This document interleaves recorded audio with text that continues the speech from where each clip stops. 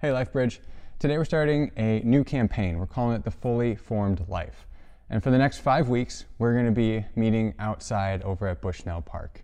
So instead of bringing a phone out there and live streaming the whole service, we just decided to create these videos separately and then we'll release them on Sunday morning for you.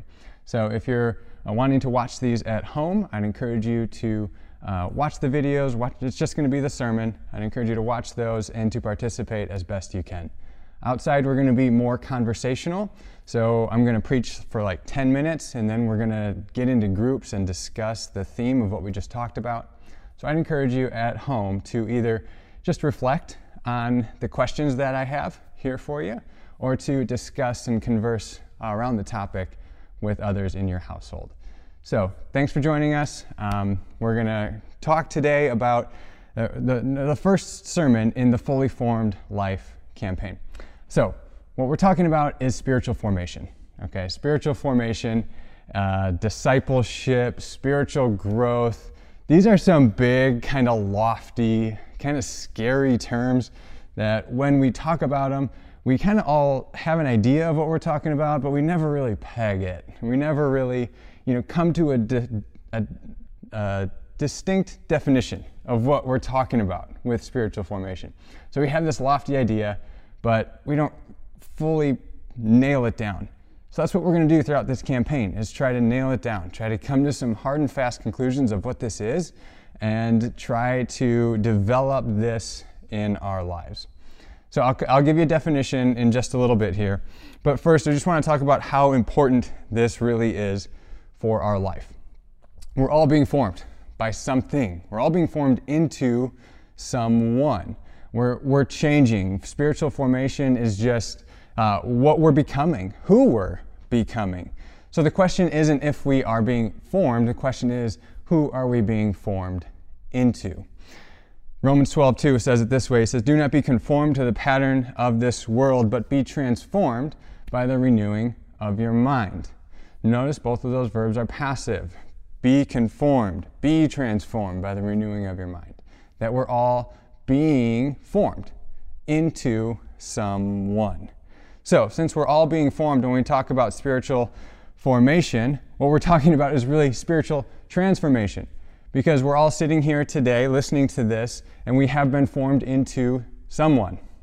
Through our experiences, through our culture, through our understanding and our learning, and everything has formed us into the person that we are today.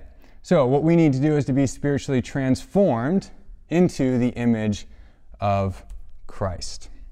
We can't do this without the help of the Holy Spirit, as we're going to see throughout this campaign. Dallas Willard, in the Renovation of the Heart, he says this: "Our life and how we find the world now and in the future is almost totally a simple result of what we have become in the depths of our being, in our spirit, will, or heart. From there, we see our world and interpret reality. From there, we make our choices, break into action, try to change the world. We live from our depths," he says, "most of which we do not understand." So what Dallas Willard is getting at here is how our internal life is super important for our spiritual formation. It's really all of our spiritual formation. So again, spiritual formation, discipleship, spiritual growth, they're big, scary, kind of lofty terms that are tough for us to pin down. So what are we going for here? What's the point of this whole church thing? What's the point of the Bible studies that we go to, the reading that we do, church services that we attend, the small groups that we go to, all of this stuff? It's all geared towards spiritual formation. So what is it? What are we driving towards? So Dallas Willard defines it like this: the spirit-driven process of forming the inner world of the human self in such a way that it becomes like the inner life of Christ himself. Now, unless you sit and really kind of meditate on that, you're still like, what? What does that mean? It's still too much for me. So we're gonna boil it down even more. And our working definition for spiritual formation, spiritual growth, discipleship, is just going to be this: the process of growing in love for God and others. The process of growing in love for God and others. Okay, this is what Jesus brought in his life, is he pointed us in this direction constantly to how we can grow in love for God and others. And he constantly points us to the reality that this is a transformation of the heart that is needed, that it's a transformation of our inner life that's needed. It's not just outward actions that we need to change.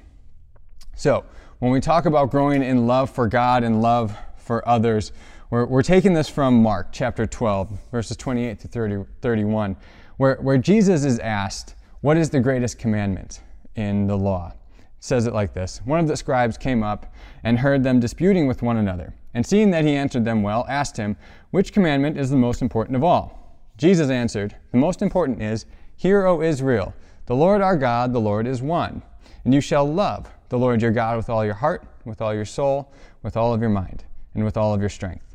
The second is this: you shall love your neighbor as yourself. There is no other commandment greater than these. What Jesus quotes here is what is known as the Shema from the Deuteronomy. Deuteronomy 6, 4 through 5 says this: hear, O Israel. The word Shema just means hear, listen, pay attention. Hear, O Israel. The Lord our God, the Lord is one. You shall love the Lord your God with all your heart, and with all of your soul, and with all of your might. Now, for the next few weeks, we're going to be unpacking that. We're going to look at what it means to love God with all of our heart, with all of our soul, with all of our might, okay? And with all of our mind, as Jesus adds here. And we'll see where that comes from and why Jesus added that. This is kind of the heart of what it means to follow Christ. And when I say heart, I mean the center. This is the center of it, is learning to love God more. So we're going to unpack the Shema kind of word by word and see what it means for us to love God more. But back to our definition of spiritual formation is growing in love for God and others. And Jesus says here that these are the two greatest commandments, to love God and to love your neighbor. So today what we're going to do is just focus on the word for love and how it's all about growing in love. So, love is super important in the Christian faith. I could go on and on and on about this, but love, again, is central to the Christian faith. 1 John 4:8 says, anyone who does not love does not know God, because God is love. That is quite the statement, right? God is love. Therefore, if we don't love, we don't know God, John says. Because love is self-derived from God. So then if we know God, then we begin to love like God loves. John 13, 34 and 35, Jesus says this: a new commandment I give to you, that you love one another. He says, just as I have loved you, you also are to love one another.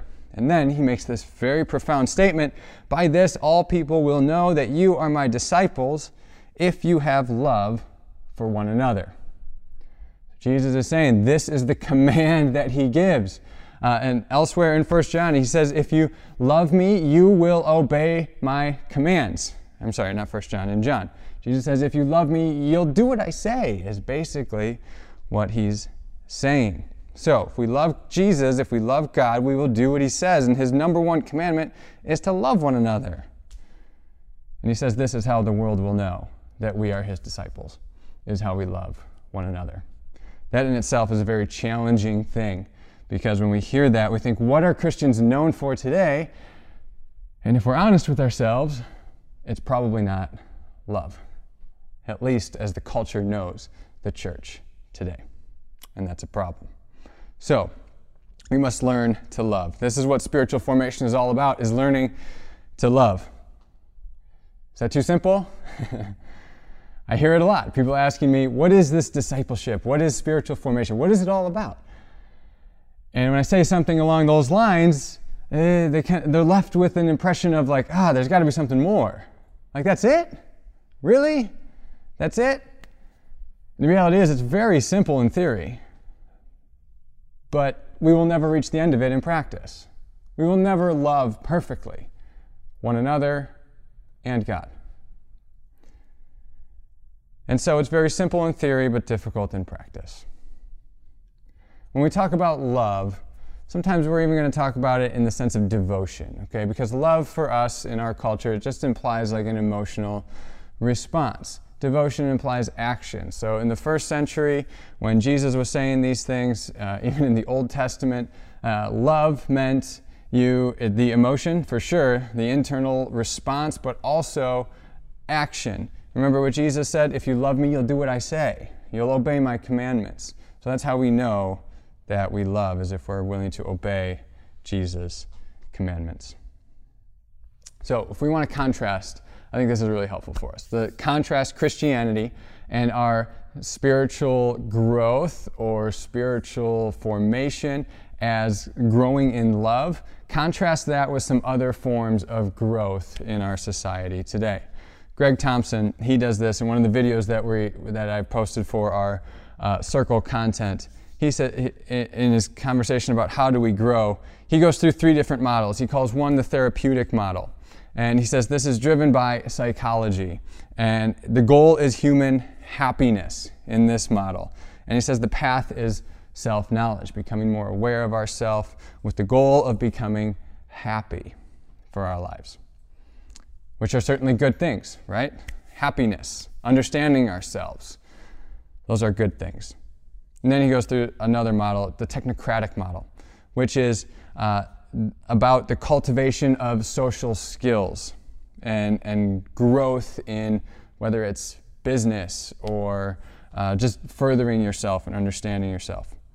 The goal is effectiveness, he says, and the path is cultivation of skill. If you want to be good at something, you develop a skill, whether it's in your job, in your workplace, in a hobby. If you're studying for music or a sport, whatever it is, you cultivate skill and you want to be effective and you want to win, or you want to climb the ladder of your business. That's the technocratic model. But then the Christian formation model is different. He says the goal is love of God and neighbor, as we've previously identified, and the path is the practices. So we grow in love through the practices. So when we think about these various models of the goal being human happiness versus love, what are the differences there? I encourage you to reflect on that and unpack that, or discuss it with those in your household. When we think about the goal being effectiveness as the difference between the goal of love, what are the differences there? And how can that, or how does the Christian model of formation differ from the technocratic model? I would encourage us today, the only thing that my one main point that I want to drive home when we talk about spiritual formation is to view our discipleship to Christ, to view our homes, to view our schools, to view our workplaces, all of it as a school of love, which I think is profoundly simple. To view our life in general as a school of love, helping us to learn how to love one another more. So how does that change how you view your home? How does that change how you view church? How does that change how you view your workplace and the tensions and the difficulties that we have with one another? Viewing them as opportunities to grow and expand our ability to love God and to love one another more. Because that's what it's all about. Spiritual formation is all about learning to love God and love others more. Love must be at the center of it.